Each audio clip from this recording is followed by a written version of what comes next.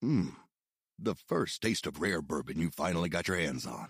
That's nice. At Caskers.com, we make this experience easy. Caskers is a one-stop spirit curator with an impressive selection of exclusive, sought-after, rare, and household names in the realm of premium spirits and champagne. Discover the top flavors of the year now by going to Caskers.com and using code WELCOME10 for $10 off your first purchase. Get $10 off your first purchase with code WELCOME10 at Caskers.com.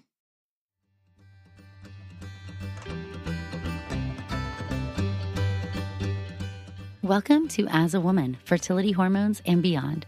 I'm your host, Dr. Natalie Crawford, and I am a board-certified OBGYN and fertility physician, and also co-founder of Fora Fertility in Austin, Texas. Each week on this podcast, I discuss health and fertility and how they relate to your true self. Become a part of the community of collaboration that amplifies others as a woman. I hope you enjoy the episode.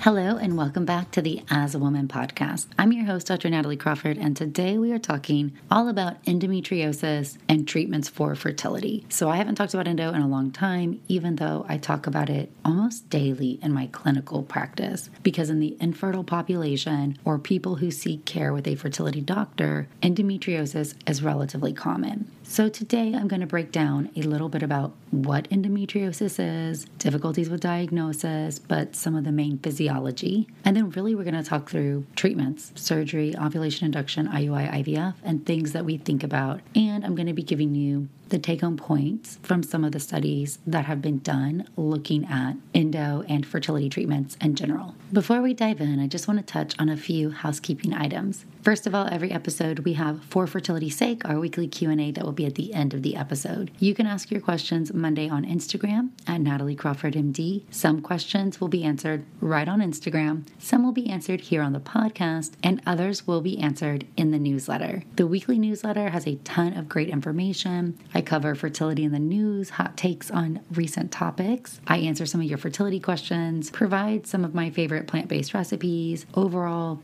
other things that I love or things that are going on, and just keeping everybody in the loop. You can sign up for the newsletter at nataliecrawfordmd.com/newsletter. All right, well, endometriosis itself is essentially an inflammatory disease, and it's very common in women of reproductive age, and it's one of the major causes of infertility. So if we think about the prevalence, and this is of people we know because diagnosis is hard, studies have suggested that of people who have infertility, 25 to 50% have endometriosis, and of people who have endometriosis, 30 to 50% have infertility. So there is a huge overlap, especially in what we consider unexplained infertility, because the diagnosis of endo is so difficult to make. Now, it can contribute to infertility in many different ways, and I always describe endometriosis as being on a spectrum. So endometriosis can reduce ovarian reserve, both by the physical scar tissue that happens from endo, but also from inflammation. So we know that inflammation is such a big deal in the human body. You hear people talking about inflammation in all types of disease states. And of course, your reproductive system is just as susceptible to chronic inflammation as anything else. So when you think about the severity of endometriosis, we really think of endo as divided into 4 stages. So you'll hear people say 1, 2, 3, and 4. Really, that is going from most mild up to most severe. And when we're thinking about how it can cause infertility, I always say in those early stages, we really have tons of inflammation. If you imagine an inflammatory response, it will go and form scar tissue after you have that chronic inflammation over and over. And I use terrible analogies. So let's just imagine that you have a cut on your arm and it's starting to scab over. If you pick at the scab over and over and over, causing that area to become more and more inflamed, it is going to scar. You will have a permanent change due to that chronic inflammation reaction. And we see the same thing. So endo can contribute to infertility from inflammation, from scar tissue, pelvic adhesions, changing the pelvic anatomy, blocking the fallopian tubes. We also think this inflammation can change to egg quality or to early embryo development, because that embryo is developing and has to fertilize in the fallopian tube, and then also potentially an implantation. So we see that the range can go from ovarian reserve to actual physical blockage to then chronic inflammation and downstream impacts on environment and toxicity and quality. To back up before we dive in to some of the specifics about endometriosis in general, what if you're listening and you say, what is endo? There is debate about the origin of endometriosis, but let's just simplify it and say this. Endometriosis is the presence of endometrial-like cells. The endometrium is the lining of the uterus. It is supposed to only be in the inside of the uterus. It is what grows with estrogen, prepares itself for implantation. After you ovulate and there is progesterone, it compacts and gets ready for an embryo. And then when progesterone drops, you have a bleed. So endometriosis is the presence of this endometrial-like cell not in the uterus, so outside the uterus. This is what we call the peritoneal cavity. So on the ovaries, under or above the uterus, anywhere against the peritoneum or the pelvic side walls. You can even get implants up on the diaphragm or on your intestines. And your body is so smart and it knows that this tissue should not be in this place. And so what does your body do? It sends out its immune cells and says, attack, attack, something is going on. We don't want this here. Attack, attack. And that immune reaction is really what causes this inflammation. So it's your body's way of trying to heal, just like the scab analogy. The reason why it gets all puffy and red is that your body's sending your immune system there to try to heal it. But these cells are getting stimulated by your hormones. So when you're having regular periods or trying to get pregnant, what is happening is that egg is making estrogen, and that estrogen is stimulating these endometriosis-like cells to grow and grow and grow, causing the inflammation to get worse and worse and worse. And so you get into this pattern where you want to get pregnant, yet every ovulatory cycle where you're not, your endo is getting worse. We're going to dive into the mechanisms by which endo can impact fertility, just real quickly, and then really dive into some of these fertility treatments, what the research shows, and then at the end I will tell you my take and how I approach this. And then the presence of a cyst inside the ovary is called an endometrioma. And that's really characteristic of severe endometriosis, meaning it has gotten so bad that now it has invaded the ovary. And how it does this is when that follicle is growing, it's growing inside its own protected area, but it must rupture in order to allow the egg to come out. That is an opening inside that follicle where endometriosis cells can get in there, and then they love the follicle. Because what happens after ovulation? It turns into a corpus luteum that makes progesterone. And so suddenly it's got all of this rich blood because it's a little hormone-making factory, and those endocells are so happy. But these endometriosis cells inside those cysts, these endometriomas, they can contribute to how your ovary functions abnormally in a few different ways. So just the expanding cyst can damage ovarian tissue. It can mechanically damage it. It can decrease or change blood circulation. It can change how the tissue, how the follicles are able to grow in that tissue. And the inflammatory reaction from the presence of that endometrioma can also damage the other parts of the ovary and the follicles. And we even think that some inflammatory reactions just in the peritoneum can impact our egg quality, and that decreasing inflammation is certainly one of the ways that we try to help patients with endometriosis. And of course, one of the hard things here when you start looking at endometriosis is that it's so difficult to diagnose because it is still considered a surgical diagnosis. I tell every patient, yes, it's a surgical diagnosis. However, an endometrioma is a great example where if we see an endometrioma on ultrasound, I can now diagnose you with endometriosis without doing surgery. But that's a very late stage. So there can sometimes be signs on physical exam, such as how your uterus and your ovaries feel on bimanual exam. You could sometimes feel these hard areas of implantation if it's in the posterior cul-de-sac or behind the uterus. Sometimes the uterus is angled in such a position it makes us suspicious, or your ovaries appear stuck or scarred. So interestingly, when you do an ultrasound, the ovaries move around in the body. So I always liken them to something tethered down like a balloon with a weight on the bottom of the string. And so the balloon is going to move around, and that's how the ovaries are most of the time. What happens with endo if you get that scarring is the ovary might get stuck somewhere, specifically back behind the uterus is a common place. So when I do an ultrasound and I see your ovaries, they actually usually move in response to the pressure from the ultrasound. And if they're not doing that, or they're in a strange place and they do not look dynamic, then I'm worried that there is scar tissue, and one of the top causes of scar tissue is in fact endometriosis. We also can't diagnose endo based on symptoms because there's such a variety of presentation. Classic symptoms are going to be pain due to this inflammation. Right? Inflammation is pain. Just like if you're scratching at that scab, it's going to hurt. So inflammation equals pain, specifically at the time of your period. So very painful periods. Your period should not be debilitating or keep you from your normal activities. Pain with intercourse, especially deep penetration, not just insertional pain specifically, but positional or deep penetration. GI changes when you're on your period. So really having that bowel irritation, and that comes from when you have those implants in the peritoneum and surrounding the intestines, that inflammation can irritate your bowels. So those are some of the classic symptoms that we see. And this can be really tough because what happens very often is that one of the early treatments, if you have pain, is putting somebody on birth control pills. And everybody can talk online on social media about how terrible the birth control pill is, but let's just say this.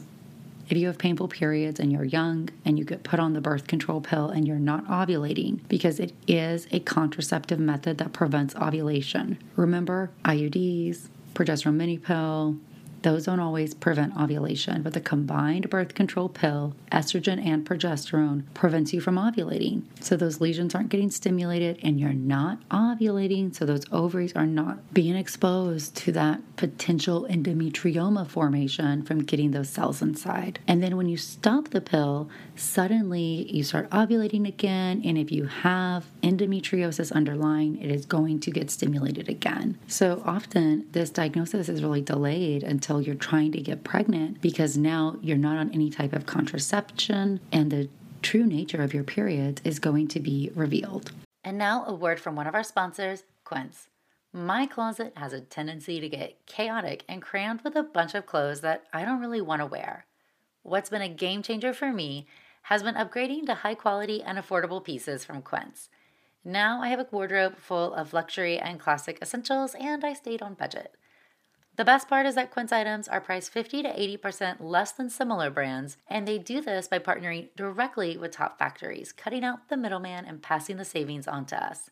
In addition, Quince only works with factories that use safe, ethical, and responsible manufacturing and premium products and finishes.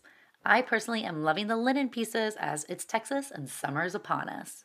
Indulge in affordable luxury. Go to quince.com/AAW for free shipping on your order and 365-day returns. That's QUINCE.com/AAW to get free shipping and 365-day returns. Quince.com/AAW. And now a word from one of our sponsors, Ritual. Did you know that 97% of women aged 19 to 50 are not getting enough vitamin D from their diet? Ritual is essential for women 18 and plus, was shown to increase vitamin D levels by 43% in a clinical study. I love Ritual, and I love taking their Essential for Women 18 plus every single day. One reason I love it is that it's gentle on an empty stomach, and it has a minty essence, so every bottle feels refreshing and is actually enjoyable. It's also clinically backed multivitamin with high quality and traceable key ingredients, and they have industry-leading sustainability standards. No more shady business. Ritual's Essential for Women 18 and over is a multivitamin you can actually trust. Get 25% off your first month for a limited time at ritual.com/AAW. Start Ritual or add Essential for Women 18 plus to your subscription today. That's ritual.com/AAW for 25% off. So getting to the diagnosis is hard, and there's such a delay in diagnosis. I think it takes on average 7 years to get diagnosed. And even though I gave you the stats earlier, it's about 10% of all women are going to have endometriosis. So that's a huge portion of our population who has difficulty getting diagnosed for a painful inflammatory condition that impacts their fertility, which is what we're going into more. So just like endometriosis impacts ovarian function, vascularity, and potentially egg quality, it does definitely impact your ovarian reserve or the number of eggs you have. I use the analogy that you can imagine inside your ovary is a vault where all your eggs are kept. And every month you have a group of eggs that comes out of that vault. From that group, one egg ovulates and the rest of them die, and then the next month another group comes out. Everybody's born with a different number of eggs, and everybody runs out at a different pace. But certain things can get inside the vault. Chemotherapy, smoking cigarettes, and endometriosis. So even just the inflammation from the endometriosis, but most specifically, the endometriomas. That inflammation at the level of the ovary is so intense that we know that in people who have an endometrioma, they have a lower antral follicle count on that side than the side without. And this is more pronounced when we look at people who have other types of cysts. So you have an ovarian cyst without inflammation. So it's not an endometrioma, and you don't see the profound difference that you do in patients with endometriosis. We also know that your blood test, AMH, which is a blood test for how many eggs you have before surgery, is lower in patients with severe endometriosis than with patients who have other types of ovarian cysts. And so we know that AMH levels do drop with the severity of your endometriosis.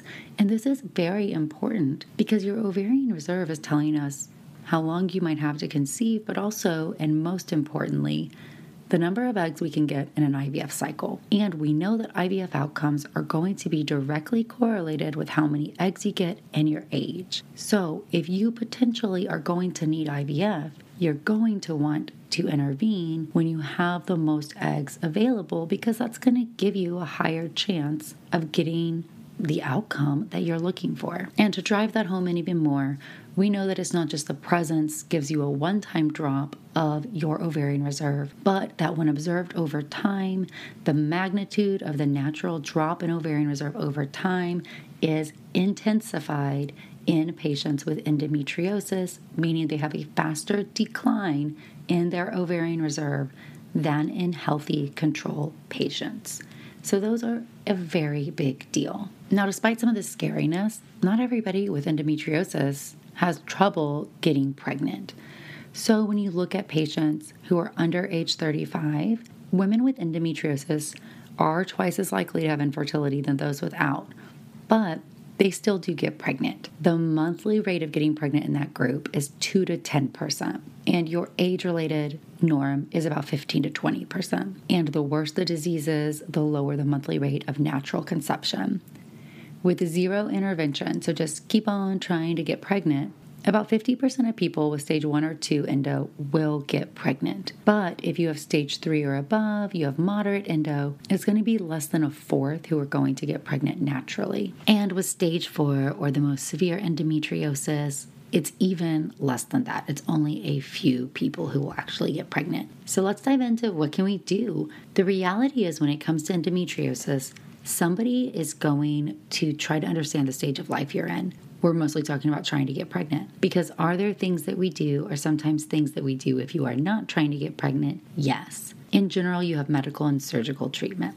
So medical treatments can include the oral contraceptive pill, so the combined pill with estrogen and progesterone alone options, aromatase inhibitors like letrozole, and GnRH agonists. This is a medication called Lupron. The take-home message in all of those options is that they need to be used in a way that prevents ovulation, prevents ovarian function. And not everything's the same, meaning a Mirena IUD is a progesterone-based option, but it doesn't prevent ovulation in everybody. However, a high-dose progesterone option might. So what you're using really needs to be thought with the goal of what you're trying to do, and that is all stop ovulation. Surgical treatments, different idea, right? What you're trying to do with surgery is confirm that you have the disease if you don't know, because that's the only way you get a diagnosis. And you're trying to take away those actual symptoms because you are removing the lesions. There are variations, meaning, are you going to excise? Are you going to ablate? What is actually happening to the endo? There's risks with surgery, right? You can have surgical complications. And when anatomy is distorted, such as endometriosis, scar tissue, you have a higher risk of surgical complications. We know that there's a decrease in ovarian reserve after you operate on the ovary. And then you have the result of, what if you get scar tissue from the surgery? That can happen from any surgery. And in some cases, you're actually delaying getting to fertility treatment because you're having the surgery and you're trying to recover from it. So surgical options nowadays are mostly laparoscopic, which is a camera through a small port, or robotic, which is the same thing, except you have some better manipulation from multiple laparoscopic ports and a surgeon is controlling it from a console in the room. Laparoscopy, ultimately, or robotic approach, fast recovery, it's a day surgery, and in many patients, you can get an improvement in your symptoms. However, as I already said, surgical treatment is associated with the possibility of decreasing ovarian reserve or injuring the ovary. When you strip an endometrioma, you're really trying to get rid of it. You can't just drain it. You have to really pull it. It's quite aggressive from the good ovarian tissue. And you can damage the good ovarian tissue, or there might not be enough left. You might lose an entire ovary, and we just don't know what's going to happen in surgery until you are there. Versus other types of cysts, endometriomas are more inflammatory. We already determined that. And removing endometriomas does result in a decrease in your AMH levels after surgery, and does result in a long-term progressive decline that is faster than other patients. But does surgery, does removing endometriosis, does taking out scar tissue, does that help you get pregnant? The short answer is it might help in minimal or mild endometriosis, that's stage 1 or 2, which is mostly that inflammatory stage, that earlier stage. But if we look at all endometriosis, and we say from surgery date 3 years, so within 3 years from having surgery, 47% of people will be pregnant. IVF cycles are excluded, so this is not using IVF, so we'll say natural pregnancy or IUI, ovulation induction. However, if we categorize that out and you had moderate stage 3 endometriosis, it was only 33% of people, and 0% of people were pregnant in the stage 4 group. So we have to put this in context of the full picture. If you're already older, if you already have low ovarian reserve, if your partner has poor sperm counts, does it really make sense to go through surgery and try to get pregnant if the cumulative rate is going to be 47% at 3 years? And it certainly doesn't make sense if you're going to be in that stage 3 or 4 group. All right, so when it comes to IUI, so let's move on to IUI and other fertility-based treatments. When we have IUI, that's taking the sperm, putting it in a catheter and putting it into the uterus. Many people are attracted to this option because it's simpler and it costs less than IVF. Now, if you have surgically diagnosed stage 1 or 2 endometriosis, then it does appear, if you're going to do IUI, stimulating the ovaries with Clomid or letrozole or a gonadotropin with the IUI is likely reasonable versus IUI alone. But we do know that people with 1 or 2 minimal or mild endo have a lower pregnancy rate with the combined controlled ovarian stimulation and IUI than those with unexplained infertility. Remember, if you have unexplained infertility, your chance of pregnancy with controlled ovarian hyperstimulation and IUI is at best going to be 8 to 10%. So if you have stage 1 or 2 endo and you say, I don't want to do surgery, I just want to do IUI, it's going to be lower than 8 to 10%. However, if you do surgery first and then you try IUI with ovulation induction, then the live birth rate is essentially similar to that of the unexplained. So you are getting the benefit, showing us that surgery does decrease inflammation and improve the pregnancy rate, but you're not getting higher than that 8 to 10%. And that's with surgery. So a lot of people are not putting patients with unexplained infertility through surgery first, because no matter what, with conservative treatment, you're going to have a less than 10% chance of success at getting pregnant with that cycle. And very often what the most probable scenario is that you are going to delay care. So when you look at stage 3 and 4, the recommendation is not to attempt IUI. There's typically severe pelvic anatomy distortion, and by the nature of getting that diagnosis, you have quite severe disease. IVF is the recommendation. And now a word from one of our sponsors, Rocket Money. Did you know that nearly 75% of people have subscriptions that they've forgotten about? Embarrassingly, I am one of those as well. And Rocket Money can cancel a subscription for you that otherwise could have been a time-consuming process. Between streaming services, fitness apps, and delivery services, it can be never-ending. So Rocket Money is a personal finance app that finds and cancels your unwanted subscriptions. They monitor your spending and help you lower your bills so that you can grow your savings. Rocket Money has over 5 million users and has saved a total of $500 million in canceled subscriptions, saving members up to $740 a year when using all of the app's features. Stop wasting money on things you don't use. Cancel your unwanted subscriptions by going to rocketmoney.com/AAW. That's rocketmoney.com/AAW. rocketmoney.com/AAW. And now a word from one of our sponsors, Caraway. Spring is coming, and I always love a good home reset. Non-toxic cookware is the perfect way for you to kick off your own spring cleaning. With so many collections to explore, there is a Caraway for every cook. Their internet-famous kitchenware is a staple for any home. It comes with beautiful shades to fit your aesthetic, but most importantly, you're ditching the chemicals. Caraway's non-toxic kitchenware comes a chemical-free ceramic coating, so your food can be prepared without any of those hard-to-pronounce chemicals leaching in to your healthy ingredients. Everybody knows that I am a big believer that our environment impacts our body, and that's why I trust Caraway with my cooking. Visit carawayhome.com/AAW to take advantage of this limited time offer for 10% off your next purchase. This deal is exclusive for our listeners, so visit carawayhome.com/AAW or use the code AAW at checkout. Caraway, non-toxic cookware made modern. All right, so let's talk about IVF. First of all, with IVF, it does look like that if your ovarian reserve is impacted, which we know can happen with the increased severity of the disease, you are likely to get less eggs per cycle. That doesn't mean that you can't get pregnant or have success. Part of IVF is always about understanding your expectations for your scenario. What's your ovarian reserve? How many eggs do you have? How do you optimize outcomes? Studies have demonstrated that doing surgery before the egg retrieval cycle in severe cases of IVF does not make a difference in pregnancy rate or live birth rate, or if you are getting pregnant. So I think that that is important.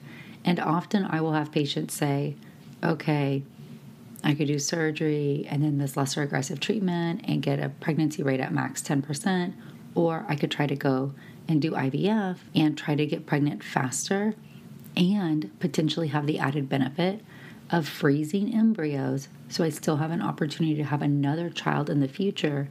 If that is a part of your family planning goals and you're worried about the rate of decline of your ovarian reserve or the progression of the disease, because it's going to be years before baby 2 happens because we're just trying for baby now. And just to drive the point home, there was a big review comparing IVF between women who had endometriomas with no surgery versus those who had the endometrioma excised before surgery, and they essentially had the same number of eggs retrieved, pregnancy rates, live birth rates. So no evidence that doing cystectomy, taking out endometriomas, or doing surgical excision of deep infiltrating endometriosis if the plan is to go to IVF. Further, and very important, secondary surgeries are done for pain only. Fertility outcomes are worse after second surgery. So if you had a surgery, you had your endo taken out, you did IUI and you got pregnant and you're trying for your second baby and your endo is back, doing surgery on this point to try to get pregnant again, you are now going to have lower outcomes. So second line conservative surgery does decrease ovarian reserve, and even if endometriosis has come back after primary surgery, the only goal of secondary surgery should really be because your pain or your symptoms are interfering with your quality of life. And that's a valid reason to have surgery, but we shouldn't do it with the idea that it's going to help our fertility, because it's not, and it might hurt it at that point. Further points about IVF. Everybody with endometriosis is really different. I think that's important to know, meaning stage 1 to 4, very different disease parameters, which are actually impacting your fertility depending on where you are on the autoimmune and the inflammatory pathway versus the anatomical distortion, endometrioma part of the disease. That said, I think number 1, decreasing inflammation is a big part of the picture. Number 2, I think choosing IVF protocols in line with that are really smart. And I do want to say this, I will often not diagnose patients. A large portion of patients with unexplained infertility have endo. If you have unexplained and you have symptoms, I will very often tell a patient, we are making the presumption that you have endometriosis. And I put that in the chart, presumed endometriosis. And I make cycle protocols based on that assumption in my mind. Now, your stimulation protocol, most studies suggest that you can do whatever is appropriate.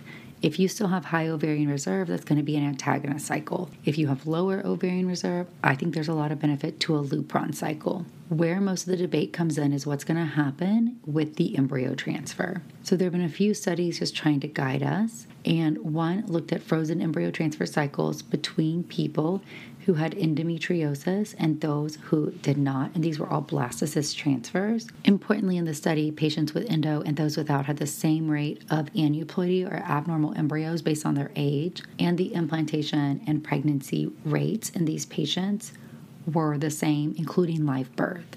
So we didn't see endo patients having higher miscarriages or lower pregnancy rates or more abnormal embryos, and I think that's very important.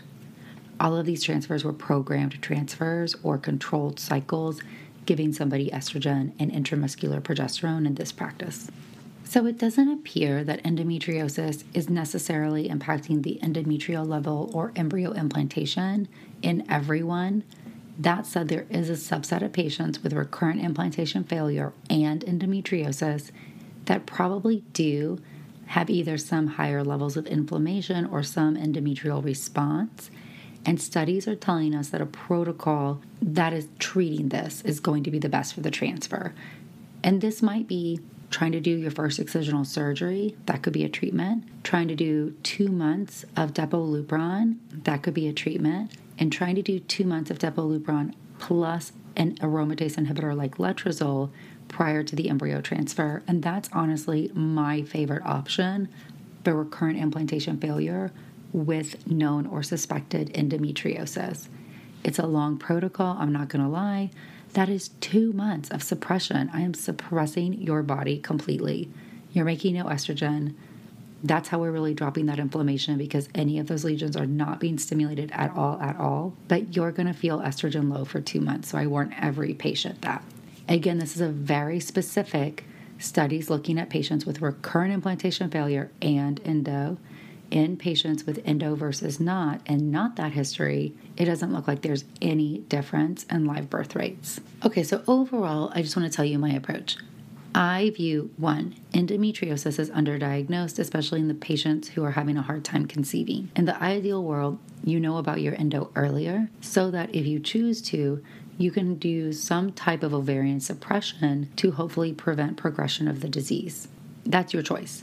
Or potentially undergo surgery at an earlier stage so that you are more symptom-free. Now, when you try to conceive, and what I tell most of my patients with endo is that if I have my way, you're either trying to get pregnant or you're preventing your body from ovulating. That does change a little bit if I have frozen embryos in the bank, depending on the entire picture of your infertility. Are your tubes open? How is the sperm? What is your age? How is your ovarian reserve? Do you carry any autosomal recessive genetic diseases? That is going to help me understand, should we walk the road of excisional surgery plus ovulation induction IUI, or should we consider going straight to IVF? And honestly, I think that should be a very personalized approach. I will tell you, by the time people land in my office, they are usually ready to progress more aggressively to treatment. And I am doing less and less IUI cycles in patients with endo because less than 10% is just less than 10%. Your live birth rate with a genetically normal embryo should be 65% per embryo, and that is just so different than 10%. When I do IVF, my preference is if your ovarian reserve allows or it makes sense to utilize a Lupron-based cycle. I think endo, we know, is suppressed with Lupron. That's my personal fave. I have patients with endo who have amazing high ovarian reserve, and then a Lupron cycle doesn't make sense because you have risks of ovarian hyperstimulation or you're going to get triggered too early. So you can't do that for everybody. And I think it probably doesn't matter as much for egg quality for the majority of people. Also, I recommend that we take supplements and vitamins to try to decrease inflammation, and we try to decrease inflammation in our life and in our world. We eat a diet full of fruits and veggies, whole foods. We do not eat refined or processed foods. We don't smoke marijuana or cigarettes. We don't drink alcohol, or we severely limit it during the time of our cycle. We avoid toxins in and on our body, in our cookware, and in our products. And I like supplements like CoQ10, vitamin C, vitamin E, vitamin D, and acetylcysteine. That's kind of my go-to little packet of supplements for patients with endo. Obviously, with a prenatal, we always take a prenatal. Then we counsel based on our goals, age, and the other fertility factors. Often, as I said, skipping IUI and going towards IVF sooner, largely because I've seen that ovary, once it gets that endometrioma in it, progress very quickly. When I do an embryo transfer, I like to use Lupron in endometriosis patients. The only exceptions is if you've had prior uterine surgery and you have a very thin lining, history of Asherman, and maybe it's very hard to get the lining to grow. Sometimes those patients need a modified cycle, a modified natural. They need gonadotropins or letrozole, and it's just what they need. So you can't change it. So we really have to personalize this. But if everything is equal, I like a cycle with Lupron. That's my bread and butter. If we're getting to the point where you're not having an embryo implanting, now I'm starting to get worried that you have that combination of recurrent implantation failure with endometriosis, meaning your endo is active in your endometrium in some way. And I really love a protocol that combines GnRH agonist Lupron plus letrozole for 2 months prior to your cycle. So there's no right or wrong way. And I think when you listen to some of this literature, you understand that there are some things that don't make sense. Recurrent surgeries over and over again is not going to help your fertility. Taking out endometriomas at surgery is not going to help your fertility. Potentially surgery with mild disease can temporarily improve your fertility, but you're not getting it any higher than 10% for conservative treatment. And so I think that that's just really important for us to be transparent on where we are, what our goals are, and what we want to do moving forward. Besides the things I already mentioned when it comes to trying to decrease inflammation, I do want to take a minute and say people really stress about what they're eating, the supplements they're taking, and if they're drinking alcohol or if they're not. And I think it's really important to do what you can, especially if you're investing the money, the time that fertility treatments can take. But sometimes the simpler things actually matter the most. When does your body heal from inflammation? When does it fight inflammation? At night when you sleep. If you're not sleeping enough, you are not going to be able to kind of get your body in that place where it is more healed. So just as important as those other things is getting a good 7 to 8 hours of sleep, trying to lower your stress levels, and not by stressing about being stressed, but by saying, hey, I'm taking control of this, or knowing yourself. Natalie, I like sitting outside, drinking a cup of coffee before my kids wake up, going on walks with a dog with nobody around me, short yoga, very mild yoga stretching in the morning, and I like meditations at night. Those things really help me. I have friends who also love different things. They love acupuncture. They love journaling. I think those things are all extremely valuable. So find out what is going to give you that feeling and lean into that. All right. Well, overall, If you have endometriosis, half the struggle is getting the diagnosis. So please do not hesitate to be an advocate for yourself.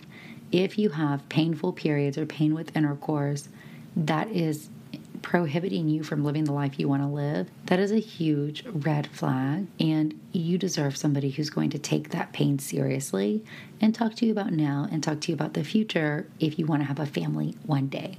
Now we're going to turn to For Fertility's Sake, our weekly Q&A segment where you ask questions on Instagram every Monday at Natalie Crawford MD, and I answer them here on the podcast, on the newsletter at nataliecrawfordmd.com/newsletter, and some of them on Instagram. All right, would you do a different embryo transfer protocol if you had luteal phase defect? I would not, because when we do embryo transfers, I always override your natural system. So my protocols are either going to be what we consider a controlled or programmed cycle. This is essentially where your body is using estrogen to grow the lining, and then you're replacing all the progesterone with intramuscular progesterone, or a modified natural where I'm getting you to ovulate, and then I'm triggering you when that follicle gets big enough. Typically, the ovulation medication is letrozole or an FSH, and then I'm supplementing with vaginal progesterone. So I'm not really worried about a luteal phase defect when I'm doing an embryo transfer, and the only transfer type I would shy away from would be a full-on natural cycle with no progesterone supplementation or nothing. How long after a hysteroscopy can you do an FET? A hysteroscopy is when we put a camera inside the uterus, and we can do a lot of different things. So the short answer is it really depends on what we're doing as to when you can do your transfer. If it's just a diagnostic, put the camera in, you might start the transfer protocol the next day, the next week, so immediately. If you're removing a polyp or something small, same thing typically applies. However, if it's a huge fibroid, your uterus is actually going to need to recover for a while, or if it's a lot of scar tissue, you may have an entire hormone protocol that you have to go through, and then your doctor may want to do another test in the office, like a saline sonogram. That's typically how I am for septums or large scar tissue. So that is a fantastic question. It depends on what you are having the hysteroscopy for. And I would ask your doctor, hey, how fast are we going to get started after this surgery? Some clinics do hysteroscopy diagnostic in the office before every transfer starts, so it might be immediate.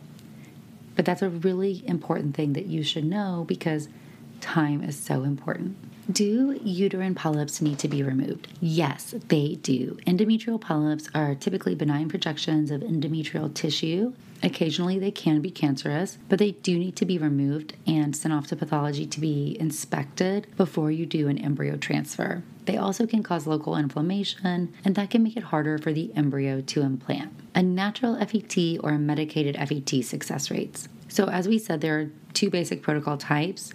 The short answer is that a natural FET with supplemental vaginal progesterone, whether you're following a natural follicle or inducing it with letrozole or gonadotropins, has the same live birth rates as a controlled or a medicated cycle, as long as the controlled or medicated cycle has intramuscular or IM progesterone. And I know nobody loves IM progesterone, but you should be taking it either daily or every third day with vaginal progesterone twice a day. You should not be doing controlled or programmed cycles with vaginal progesterone alone. They have a significantly lower live birth rate. So on a whole, equal if we're doing the optimized programmed or controlled. If I put those people who had a controlled cycle with a vaginal proj into the whole controlled cycle group, then that group is lower. But the take-home message is they are the same as long as you are using the right type of progesterone for the medicated or programmed cycle.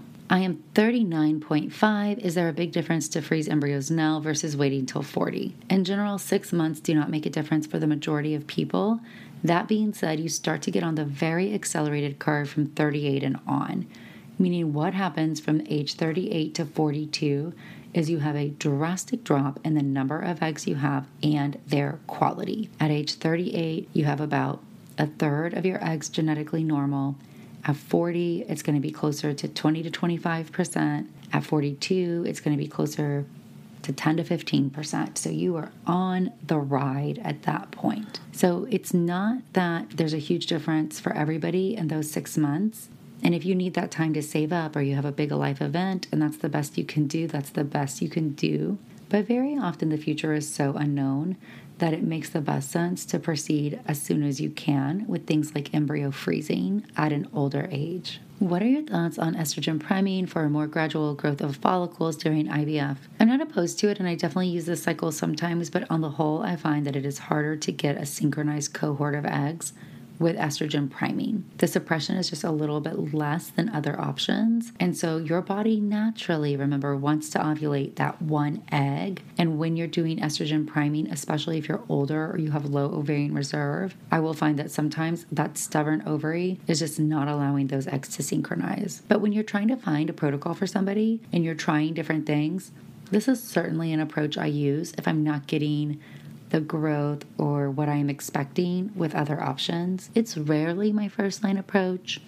Every IVF doctor is very specific on what we like. Doesn't mean I don't use it, it's in my arsenal, but it's not usually my go-to. All right, well, I hope you liked this week's edition of For Fertility's Sake, FFS. Again, you can ask your questions every Monday on Instagram at Natalie Crawford MD. Thank you guys so much for all of your support of the As a Woman podcast. I can't believe we have over 3 million downloads. I am just honored to have your time and have you listening. I know endometriosis and fertility is a hot topic, mostly because it's hard and people don't talk about it enough. So if you have questions, send them through, and hopefully we can be a place where you can learn more. Thanks, friends. Thank you all for listening to As a Woman. It would mean so much if you could rate, review, and follow the podcast to be notified of new episodes every Sunday. I hope you learned something new, and I hope you share it with someone in your life. Be sure to follow along on Instagram at Natalie Crawford MD, and check out the YouTube channel Natalie Crawford MD. If you're interested in becoming a patient, you can also follow Fora Fertility. I'm so thrilled to have you here, part of the community that amplifies others as a woman.